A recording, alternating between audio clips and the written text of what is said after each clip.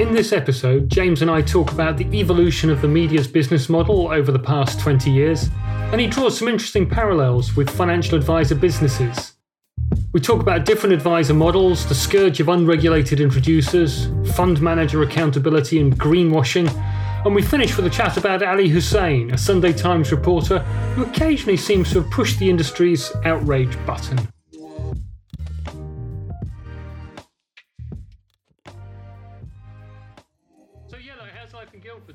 Fine, it's very nice. Yes, it's. I was very worried about commuting, and it turns out to be not so bad. It's actually quite productive time if you can figure out how to use it. Where'd you get to train into? Is that Waterloo? Yeah. And I bought a Brompton, Tom. I bought a Brompton. Oh, brilliant. And actually, it's a pretty short hop for you from there across to the office, isn't it? Yeah, although I'm glad I bought when I was buying one, it was during lockdown and there were no bikes for sale. And I looked at the Brompton website for like every single day, basically, that our house was on the market.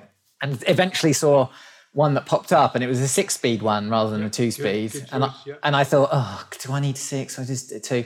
So I just bought it anyway on the basis that I thought I could just sell it if I for the same price. Anyway, it turns out Guildford's really hilly. So that's the result. Yeah, so it's good. Yeah, no, I've got the 6-speed, and I'm around Bristol. I'm very glad about that. So, I mean, you can always go the whole hog and get one with a motor attached to it as well these days. Maybe when you're a bit older. Yeah, well, I still can cycle. I'll keep cycling. Yeah, absolutely. I was trying to work out, how long have you been at the Sunday Times? 3 and a bit years. And so before that, it was the Mail. Before that, the Mail for 14 years. 14 years, and you did a spell at Financial Advisor as well. Before that, I was at Money Marketing for a bit, and then I was at Financial Advisor for a bit before that. I'd forgotten about the Money Marketing. I was only very, very briefly at Money Marketing, 6 or 7 months. Right. So you've been a financial journalist for, 20-odd years now? Yeah, about that, yeah. So I was thinking about this, every generation of financial journalists, there's just a few that kind of sort of rise to the top and end up being kind of part of the establishment. And that it feels increasingly like you're one of them, James. You've just you become one of those authoritative voices in the financial media. I saw Jeff Prestridge, he was obviously my colleague over at the Mail on Sunday. Yeah. And then we bumped into each other at something the other day, and I was like, "Oh my God, Jeff!" It's basically because I always thought of Jeff as being, one of those people. Tony Hazel and people like that. Exactly. And I was like, and he said to me, "Oh, dear boy, it's you and me now." True that. So I was really interested, just to kick off. I mean, I want to get onto this kind of financial services stuff, but I'm also really interested in your take on how the media's evolved, because in that time you've worked in the financial media. I mean, we've seen a bit of a death spiral from a lot of consumer media. In fact, the trade stuff as well has kind of really struggled to keep its head above water. We've seen titles closing. You're now working at the Sunday Times, and the Times was a very early adopter on the paywall stuff. So I'm just really interested in your take on all this. Have we reached an equilibrium yet, or is it always going to keep evolving? That is such a long question. We could probably spend about an hour and a half discussing that. We're still evolving, and we're still very much in the middle of changes. And, I think I've written a column about this before for Financial Advisor, because obviously I still write for FT Advisor. I think there's a lot of similarities in many ways between a lot of changes that have happened in financial services, particularly with financial advisors, and actually what's happened in the media. Okay. In that, when I first started as a local newspaper journalist, which I was before I was on Financial Advisor. So where was that? That was in Slough and Windsor. I worked for the Slough and Windsor Observer, and they were desperately happy days. Does it still exist? Oh, well, they do still exist. They've kind of merged into other titles. They've been hit by the local newspaper crunch as much as anywhere. I was there at the time that we made the mistakes as a newspaper in the industry that caused that death spiral, really. So when the internet came along, newspapers thought that rather foolishly, they knew that they had to do something about online news, and they thought rather foolishly that that if you just put everything that you put in a newspaper up on the internet, then what we call display advertisers, the big ones that you see in the paper, they would just follow, and you'd just be able to replicate that revenue stream, and it would all be fine. Because, of course, the cover price of a newspaper didn't really ever properly reflect the actual cost of the newspaper. It was all paid for by advertising. And that didn't happen. And actually, if you're a local newspaper journalist, and I think this is why so many current national journalists feel so strongly about the BBC, for example, is that you put your stuff up online and then your local BBC local reporters just basically took it and followed up on it. And we ended up killing our own industry because we weren't clever enough to think about the ways that financial services was changing. Oh, well, not financial services, the newspaper industry was changing. And one of the people who realized that very, very quickly, and this is where I don't just have huge respect for Martin because of what he does, but Martin Lewis, he was one of the first people to realize the changes in the way that we were consuming our media and turn that into something that was not only incredibly beneficial, but also would make him lots and lots of money and was a viable, profitable business. And that was so clever. Martin realized really, really quickly that not only was there a kind of empowered group of people out there who loved going through terms and conditions of stuff and were incredibly motivated to find low-cost deals, but he also realized that there were new ways of producing revenue, that you had to be different in the way that you got that money, that you used advertisers, that you used those old revenue streams. And it's incredibly clever. And that's the reason why Money Saving Expert is so successful. But lots of other newspapers and other media were very, very slow to realize that. And we've obviously seen huge changes over time in the way that different newspapers have adopted different ways of trying to get the revenue that they used to have in display advertising in newspapers. So and the most obvious one for a consumer is I now have to pay a subscription charge to access my Times, which I have. I have an online subscription to Times, and to me, it's good value for money. I'm happy to pay for that. What you mentioned, Martin, there, and I know quite a few people who've perhaps within the industry and within media who have a slightly difficult view of Martin. I wasn't always convinced about him. And then I met the guy and I thought, wow, you are really smart, aren't you? And it was just an absolute joy to do some broadcasts with him, to do some radio interviews with him. I absolutely turned on his head any kind of reservations I had about him. I think he's a really high quality individual and he deserves the success that he's enjoyed. Because he does something absolutely unique and he does it really, really well. Yeah, he's brilliant. And I don't say that I say that in a slightly grudging way, but I mean, but I also mean it in a serious, greatest respect type of way. But he does it in a different way to the media. I pay my subscriptions to Times, whereas he monetizes his brand in a slightly different way, doesn't he? But through the click-throughs and through the paybacks he gets from the... Exactly. And there are different ways of looking at this. I mean, look, if you look at the national newspapers, they've either decided on paywall or no paywall.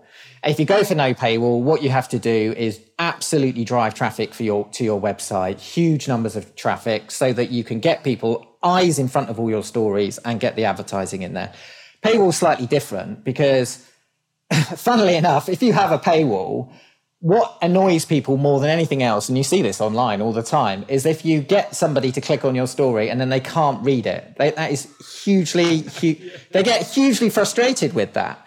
And the other issue with having a paywall is if your stories aren't good enough, if readers aren't getting enough from them, then they will stop subscribing. Sure, yeah. If they feel like you were just giving them something that they can get elsewhere, then they will go elsewhere. And this is the big challenge when you have a paywall. It is about having the quality of reporting to be in-depth, to be constructive, to be original, to put readers your issues are interested in at the heart of it. And we measure that. That's the great thing about digital. I mean, I'm very much an old school print kind of guy. And coming to the Times was a real eye-opener for me in terms of the data that we can get from our stories that will show us whether or not people are interested. And it's absolutely brutal.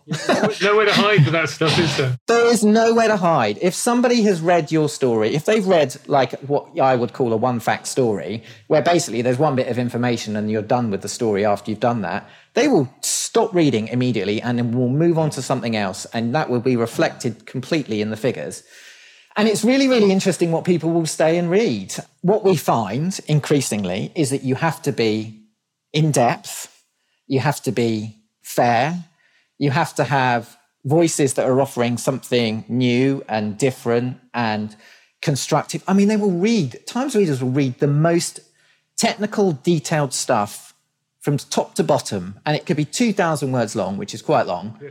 And they will read every single word of it if they feel like every sentence is is rich in detail. This is interesting because it sits in stark contrast to a lot of the social media where it's very polarizing, it's very reductive, it's very simplified, and it's just kind of like pushing people's pre-existing assumptions about stuff. And what you're describing is something very different to that. Yeah, I mean, people are interested. They're not interested in necessarily. I mean, I think we're lucky with Times readers in that they're not necessarily interested in having their own view reinforced. They are interested in hearing different voices, so long as that voice is making a convincing enough case for it. I mean, I think there's a great example in the piece that we wrote at the weekend. I mean, Imogen Chu was writing for us this weekend about being a first-time buyer and how she wasn't going to move in London and this wasn't people's choice.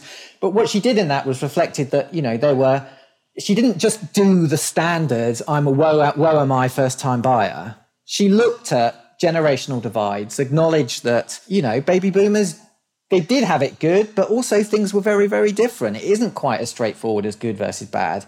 You get that nuance and people will just read. Well, I mean, they grew up in black and white, didn't they? They didn't have the internet.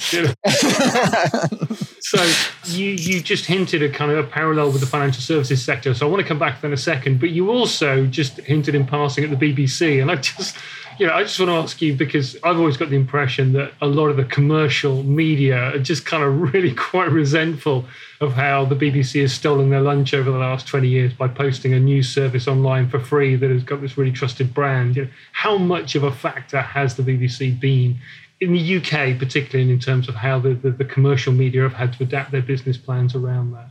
In terms of the modern way that we deal with it, I mean, certainly when I was a local newspaper reporter, I absolutely hated it because we would be working our socks off as local reporters trying to get these regional stories, and then the local reporters wouldn't be doing any of the legwork, and they would just come along and just take what you had and offer it out there. And because it's the BBC, they could easily get the traffic to do it, and it meant that our local "This Is Slough" was not being read at all. As you get older and you get you become a slightly more nuanced in your view on these things. And, one of the things for us is that at the Times is that we think that if you want breaking news about the storm coming over and exactly what's going on by the minute, you're going to go to the BBC. You don't expect the Times to do that, right? You can go to the BBC for that. If you want any of those things that are breaking minute by minute, the BBC does an absolutely fantastic job on that, right? So where's the gap in the market for the other bits of the commercial media? The gap in the market there is, well, let's give people the final analysis, the final take of everything that they've heard during the day that makes them feel richer from all of these small developments that the BBC's been focusing on. I mean, on COVID, I will use the great example of Tom Whipple, who's our health reporter, who has made the pandemic his own, with his brilliant in-depth analysis, his analytical stuff, giving people the final read on something that they've heard lots and lots about during the day, but they come out of it still feeling richer, like there was still more to learn. Yeah, so that analysis. And I mean, I certainly feel with the kind of editorial and the comment pieces you get in the Times that you get really interesting people giving you perspectives on stuff that just enrich your life. So there's that as well, I think. At that point, you hinted at a parallel between the way the media's had to evolve its business model and financial services. What did you mean by that? I think financial services has been quite slow in general to whether or not it's financial advice or it's the banking sector, they've been very slow to adapt to changing consumer habits and the way that people, existing business models have been fairly kind of entrenched. I mean, look at what's happened in banking, for example. You had suddenly a change in the way that people were wanting to bank, loads and loads of new customers wanting to bank with apps. And what did the mainstream banks do? They tried to just replicate what they've always done with their current account customers who would come into branches and write checks and stuff. They just tried to replicate that online. Well, that didn't work. There was a new type of customer who required a new type of interaction. All they've ended up doing is losing a whole load of customers to the digital startups who came with a new way of thinking and then just copying them, basically, was what they've done, and done a very good job. If you look at customer satisfaction levels, say, of banks with the internet providers on their internet satisfaction, they've really, really caught up with the digital startups. Now, I look at sometimes lists with financial advice, and I think to myself sometimes, God, financial advisors have been so... I mean, I remember being when I first started at Financial Advisor, we had Paul Smee, who was the head of IEFA at the time, and who I thought was a fantastically intelligent and very rational, really thoughtful. And you probably remember this, Tom, that Paul's great thing, and we're still talking in pre-RDR times here, Paul's great thing was basically to tell financial advisors in all their forms, I'm using that as a catch-all term for all the different bits of business, to say to them, don't pretend that advice is free. And that was a really controversial thing to say at the time. Do not pretend that the service that you're offering is free. Make people realize that what they're paying for is, tell them what that commission is paying for. Let them know the value and quality of your advice. And that was so hostile. The response that Paul got, God, if he'd been on Twitter at the time, goodness knows what kind of response he'd have got. The reason for that, James, is because I think quite a few financial advisors actually would have struggled to look their clients in the eye and say, my advice is worth the £2,500 I'm charging you for this. There was a lack of confidence there in the sector, I think. Absolutely. And I think that's really true. And the trouble is also that the financial advice market has always been split. It's been split between people that are what I think the man on the street would be think of as a financial advisor, which is somebody that is totally independent and plans your finances for you and is very holistic in what they do. And then there's the rest of the market, which these days we talk about the vertically integrated business or tied advisors, whatever you want to call them. And then you've got introducers, which people think of also are, unregulated people who are also financial advisors. Normal consumers don't know the distinction between all of those things. Now, what Paul essentially, I think, was doing really, really cleverly was saying, look, we've got to offer the distinction here for people because this is coming to an end and people really need to be talking about the quality of advice. But everyone was so resistant to that as an idea that actually what happened is that we're now racing forward 20 years and financial advisors are still fighting this battle over the value of advice and the quality of advice. And, the FCA, when they looked at it last year, very clearly said people don't understand what they're paying for. They don't see what the value is they're getting, I definitely see good financial advice. I see advisors who do provide a good holistic service and who are absolutely comfortable with saying to their customer, look, this is what I will do for you and this is what I'm going to charge you for my services. And those customers say, yeah, I get it and I'm happy to pay that because you're changing my life. That does exist. I completely agree. It is absolutely out there. And I think actually, without a doubt, if you have got a professional person who is looking after your money and your investments and your tax position, I think tax is something that really gets forgotten about quite a lot and is so important in financial planning. Doesn't get forgotten by the financial planners, but gets forgotten about by ordinary people and how complicated that can be. That seems like a no-brainer to me that is going to make you richer. Yeah. Right? Because you've got somebody looking up. If you could do that full-time for yourself, you'd be richer for that. But you can't, most people can't do that. They don't have the time. They don't have the time or the skills or indeed, in a lot of cases, it's just an inclination. Even if you could do it, you just got better things to do with your time. It's really nice to subcontract it to someone who will just do a professional job for you and take it all off your hands. And once a year or whenever come along and say, right, this is everything you need to think about, but I've thought about it for you and we're going to do this. And how do you feel about that? And you move on. And to me, that, I can absolutely see why people would pay for that service. But the problem is, I think there's probably an existential threat to the financial advice market in its current form. Okay, so we've got regulation and we've got the cost of red tape, which is obviously massively onerous. And those are all driven by the mistakes of the past. There were far too many of these firms and, unregulated introducers who were, and I say that all the time, but these bloody unregulated introducers, time and again, it comes up that they are at the heart of the problem. And the FCA keeps saying, oh, yeah, but it's outside our perimeter. We can't do it. They're unregulated. There's a clue there. We can't deal with that. And they operate in this middle ground as well, where we, as financial journalists, whenever we see these cases, we have to delve really, really deep whenever we get a reader who comes to us who looks like they've been missold something to find out that actually it was the introducer that's done this. But then you had financial advice firms who were rubber stamping some of these bits of stuff. I'm not saying that those financial advisors quite clearly lacked scruples, but these are all people that are in the same industry, and it's very, very difficult. If you're trying to cover this sector, to try and split out all the good from the bad. It really, really is. You know, there are so many good ones out there, but there doesn't seem to be much acknowledgement sometimes that where we are today is because of the result of the mistakes of the past. And it's no good pretending that they didn't exist. But can I just test one thing I just want to clarify something. You know, you broadly dumped advisors into three silos. You know, you've got your genuinely independent people, you've got your vertically integrated tied type people, and then you've got the introducers. And you just talked about the introducers. And I think a lot of people recognize that the introducers have been, you know, that's where a lot of the problems have stemmed from of late.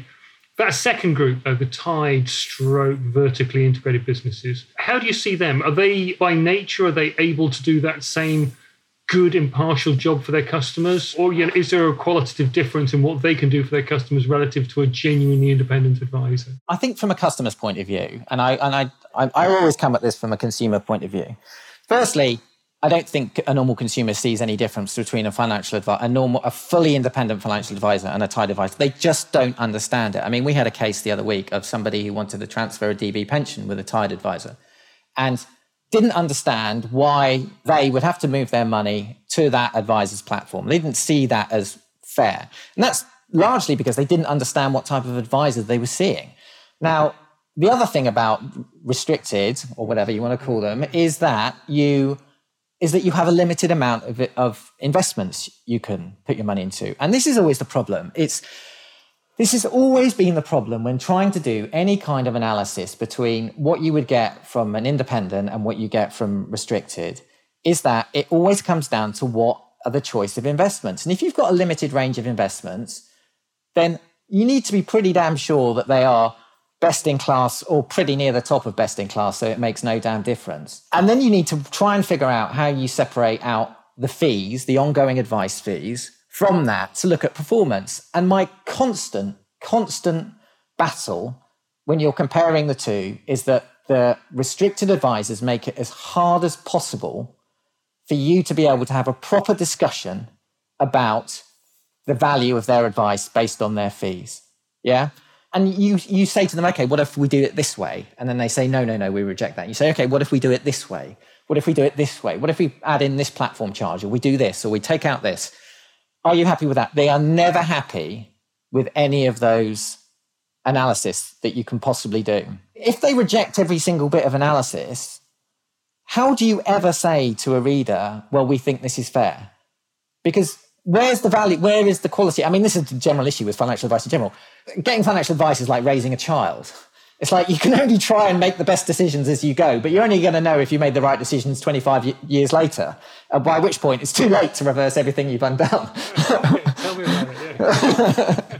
So we did our Lancat conference recently, and Guy Opperman was sort of railing against the industry and saying, you know, we need to simplify charges, things need to be more transparent, it needs to be easier for consumers to compare one against the other. And then later in the same conference, we had Dave Ferguson, sort of recently of Nucleus, kind of talking about how product manufacturers and designers can like operate in some of the shadowy areas where we're not kind of peering in, and, you know, little bits of extra charges can get layered in without anyone really noticing. And so there's that opacity there.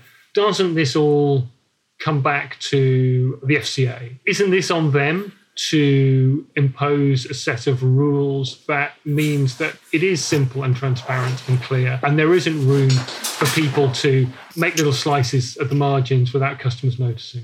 I think it is. I mean, the FCA would always say we're not a price regulator. Well, that's different, though. Well, I know it's different, but that seems to be that they're I mean, and also, to be quite honest, they're already starting to encroach quite heavily on that remit in other areas. If you look at what they've been doing with price caps, charging in the general insurance industry, I mean, that's getting pretty close to, and, you know, also talking about savings, minimum savings rates. All of that is interfering in pricing in the market. So I completely agree with you. I think it does. You know, but how long have we been having this conversation now about fair charging and transparency over charging? So how good a job, I mean, you know, again, we're going to get reductive here, just like, you know, simple terms, how good a job is the FCA doing? How much of the ills that you've talked about is down to weak, poor, ineffective regulation? I mean, because you know, there are always going to be people who try and cheat, right? So the way you stop the cheating is by having good regulation. Yeah, firstly, I think the FCA is always very, very slow to act on anything. It seems there are so many things where we look at and we say, we wrote one piece this weekend about bank fraud, for example. The FCA doesn't seem to move on with the times very, very quickly, so that its models always seem to be lagging behind the way that consumers are actually behaving and where the new consumer detriment might be. Look, also, I don't think this is a financial advisor problem, so much as a lot of the time to do with the product providers themselves. If you look at some of the insurance industry and the investment houses in particular get away with murder with the way that they charge, with the assets that they manage to take under management. If you look at what happened with DB pension transfers, everybody points the finger at the advisors who went in and transferred them. And there were and quite rightly, because there were absolute rogues who went in and did that.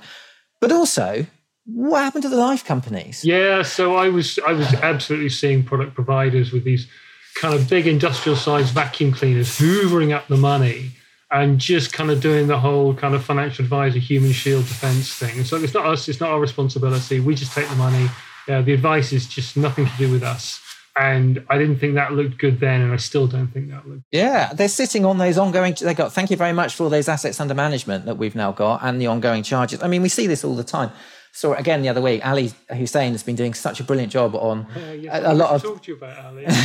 Well, about the QROPS mis-selling that's been going on and getting to the bottom of what's happened to all of that, all of these people. And you've got investment houses over here with people who have obviously been missold, sitting on the assets under management, not allowing those customers that have been missold to get out because they're quite happy, thank you very much, I've got those assets now. And it goes on, and it goes on. Look at the investment industry in particular is awful at providing any kind of transparency, any kind of clarity over not just charges, but even things like investment strategies. Yeah, I know you... What is it with you and Noel Quinn, by the way? You seem to have been having a bit of a pop at him recently at HSBC, but you've written recently about sort of concerns about greenwashing and banks and investment houses kind of saying one thing but actually doing another in terms of the genuine diligence they apply to things like ESG issues. So my starting point on all that was that we've got things like the Task Force of Climate-Related Financial Disclosure. We've got a lot of good stuff happening. We've got taxonomies coming. We've got data measurement coming. We're going through this kind of turbulent period of transition. We're going to come out the other side, and it is all going to be reasonably fair and clear and transparent, and it is kind of going to work. But I sense from the way you've written about this recently, I'm a bit more optimistic than you about that. I'm actually very pro the power of investment companies to be able to influence change. They have all this money. Money equals power. What I'm not clear on is the accountability of this. And, for about a year now, I've been writing about ESG. And there's a funny disconnect that goes on. And I can tell you that if you write about ESG, and I've tried, when I first realized basically nobody reads about ESG, right?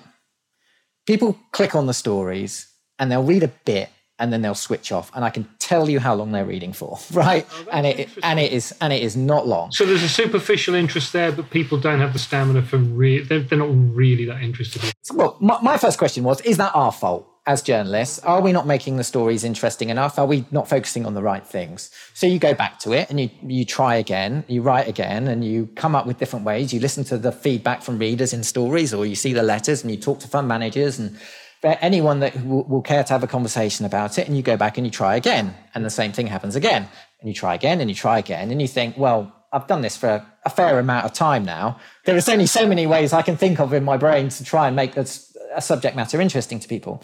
So then I went out and I actually asked some other editors of national papers what they were seeing, and I asked a couple of investment houses to research notes and things like that, and they all said the same thing. Nobody is reading ESG. Why do you think that is? Because, there's any amount of genuine concern about issues that ESG touches on, across the spectrum, whether it's, fair pay or diversity or environmental issues or kind of species loss, there's a whole host of stuff in there that people genuinely care about. Why is that breaking down? Well, part one is you stop a person on the street and you say to them, are you interested in the environment? And they'll be like, oh my God, yes, I want to save the planet, right? Yeah. Will they still go home and run 10 baths a week, leave the light switches on, put their log burner on? Of course they will. Are they going to go and buy an electric car straight away? Probably not. Oh, more are. There more are, but how many people are buying them because they get a salary, buying them through salary sacrifice on work schemes compared to actually buying one themselves? You know, so there's that. I think that's also interestingly why so many financial advisors say, well, clients are interested in ESG, because when you sit down with them and you say to them, are you interested in the environment? And of course they say yes when they're sitting down, but when they go home, they're not.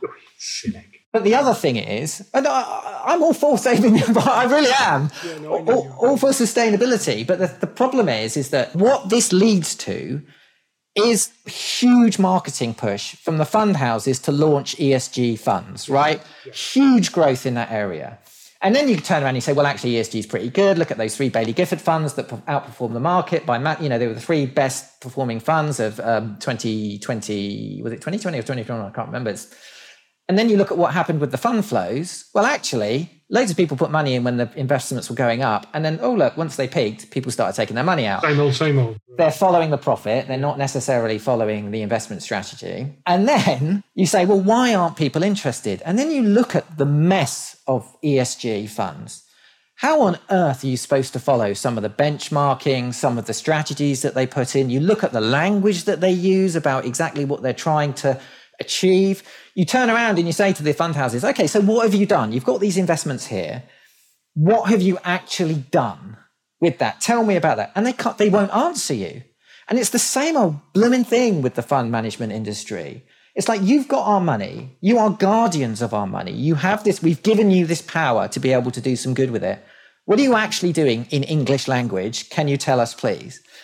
And then you get things like DWS in Germany is currently under investigation for the way it's been stating its ESG investment strategies. You've got what happened with Morningstar the other week, basically stripping 1,200 firms of their ESG credentials because they were mislabeled.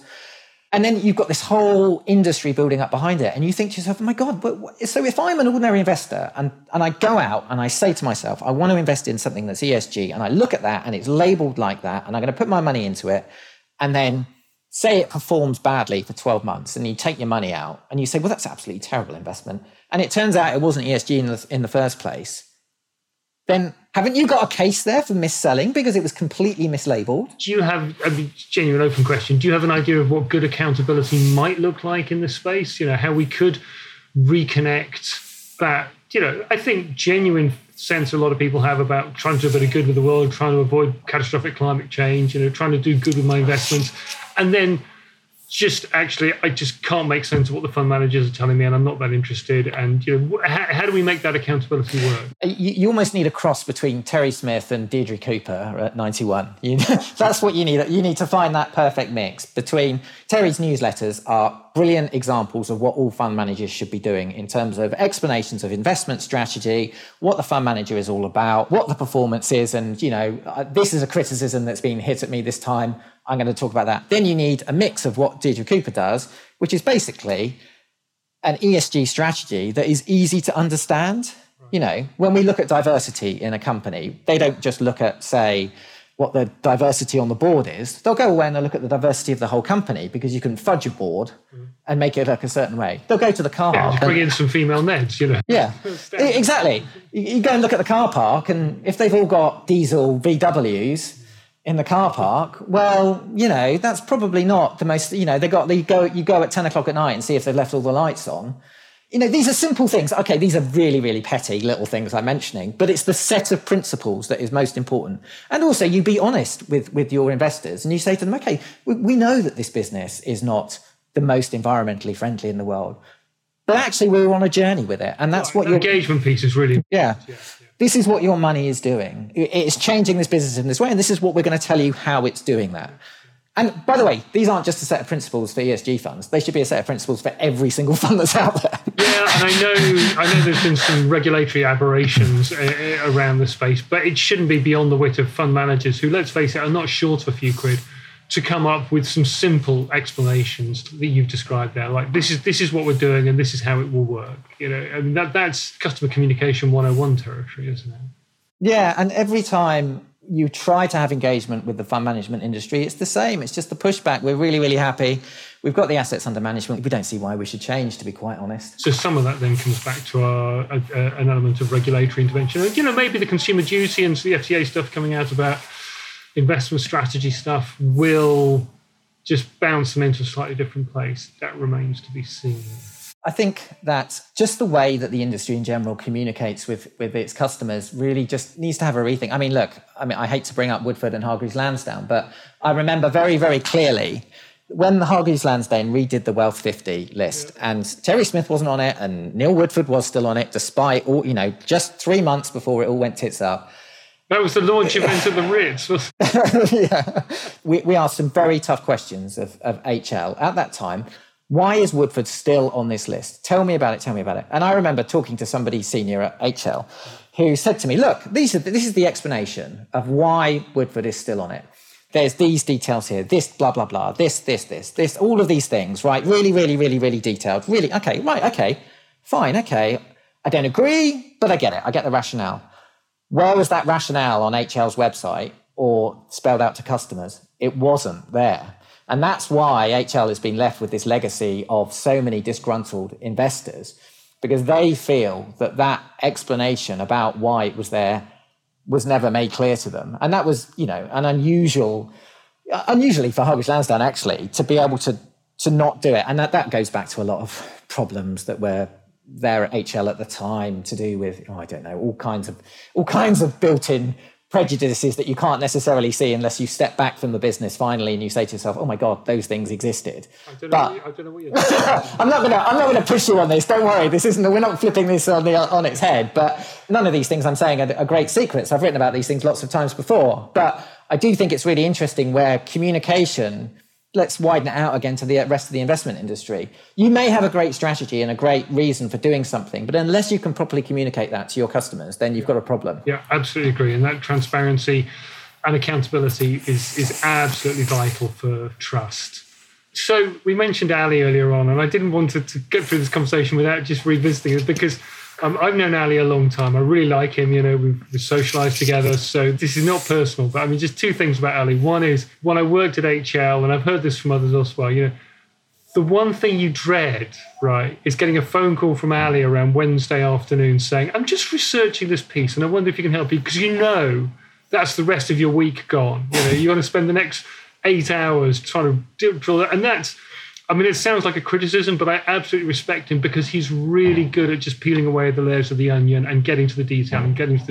And, when you work in a research or PR department, that can be a nightmare because you just end up spending so much time trying to answer his questions. So there's that. But also, there's just this weekly thing going on with Ali writing something and the whole, principally, I think the financial advisory community exploding in outrage about something that he's written. Is he doing that on purpose?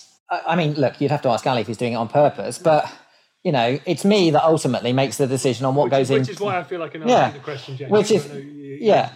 I'm glad that you said that about Ali, that first bit, because, there is not a single person who deals with Ali every single day of the week that doesn't think that he is, if not the best, one of the best financial journalists in the financial services industry. Ali has a very strong sense of fairness, and he really likes to help readers a lot. And what happens most weeks is that we highlight a reader problem, and a lot of these problems are very, very in-depth and very technical, which is why Ali picks them up, because he's a senior reporter.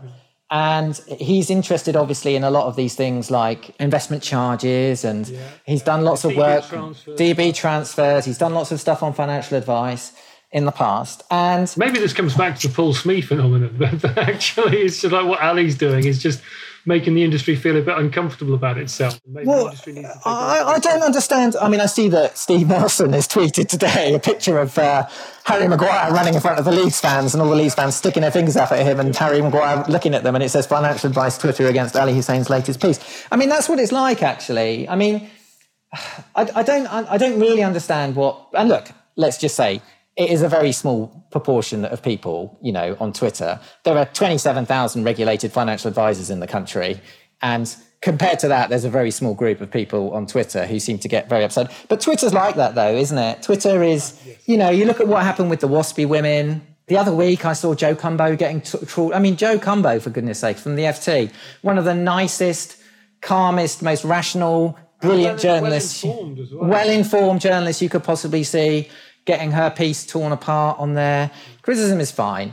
But when it turns into something personal and it's a mob and it's a baying mob, I just try to think to myself, well, what's anyone trying to achieve through any of this. I don't really understand what anyone is trying to achieve, because I can certainly tell you that of the people on Twitter that regularly spout up, I've maybe had one email in 20 years from any of them. Right. And I don't think Ali's ever had an email from any of them. So what is it? Is it like, I mean, God, I wrote about the state pension the other week, just about poor old pensioners. Here's what inflation's doing.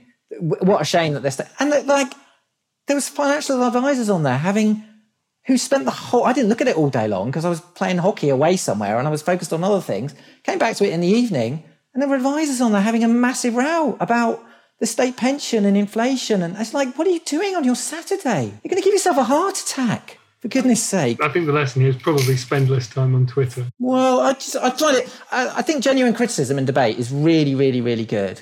But actually, a lot of the time, it is a mob mentality. And it is like Leeds fans swearing at Harry Maguire. And actually, it's not helpful at all for anybody, because you can't listen to it, because it's like the dads at the football match who always swear at the referee, isn't it? Yeah. The referee, it's like, okay, well, criticism is a critique of something. It is. Here's good, here's bad. And that's really, really, really helpful. It's really helpful for me because it helps us realise where there is an issue in the market that we should be doing. But, people going on and saying somebody is the worst journalist around, blah, blah, blah, just because they're asking questions that might be a little bit uncomfortable. And actually, most of the time, raising issues that are important to our readers. I mean, God, it's incredibly rude. I mean, I don't know what's going on sometimes with these people. You're going on Twitter and you're basically talking down a normal person who's had a problem with their pension. Yeah. Goodness. I think an interesting message from that is if anyone in the industry is listening to this, if you read something in the Sunday Times that you disagree with, send a reasoned email to James or to Ali or whoever and talk to them about it. Don't just go and rant on Twitter. Is that fair? Well, you can rant on Twitter if you want. Yeah. I mean, you're go and rant on Twitter. You're the one who looks like an idiot. But yeah, I'm happy to have a conversation about it. We don't have to agree. I think sometimes it's thought that everybody has to agree, but I mean, you don't have to agree. You can have differences of opinion. It's bonkers. If you think about it, if you just take a cool head and you sit back and you think about it and you think to yourself, okay, just take this weekend, for example. Here's a report about a reader who had a problem transferring their DB pension, right? They didn't want to move it to the platform that it'd be doing. So what is the answer to that person? Well, the answer is, firstly, they should have gone to a whole-of-market independent financial advisor who would have given them this. But they didn't do that, so that's rewinding history. Yeah. So what's the other answer? Well, look, Hargreaves Lansdown says that they will accept this DB transfer like this. Right, that's the issue. That's the story. How does that turn into... this is the worst thing that anyone has ever written and blah, blah, blah? And are you saying that you should lie? Are you saying it's a news report? Are you mad? It's a news report. Okay, so everybody just calm down a bit, yeah? I mean, Twitter's funny, though, we've seen this all through lockdown. I mean, partly I think this has been driven by lockdowns because people haven't had enough to do. They've been sitting around at home. It's not just financial services that's guilty of it. It's every single news event that has got some kind of impassioned feeling in it. People turn to Twitter and they just got nothing better to do. Should probably all just go to the pub and have a chat about it instead. Oh yeah, go and ride your bikes or something, or do whatever you're doing. On that note, James, thank you very much for talking to me today. It's been an absolute pleasure. Really interesting. I really appreciate it. My pleasure. I hope you enjoyed this conversation. If you did, then do please consider leaving a positive review and maybe even subscribing for future episodes. The sound engineer was Ross Burns. Thank you for listening.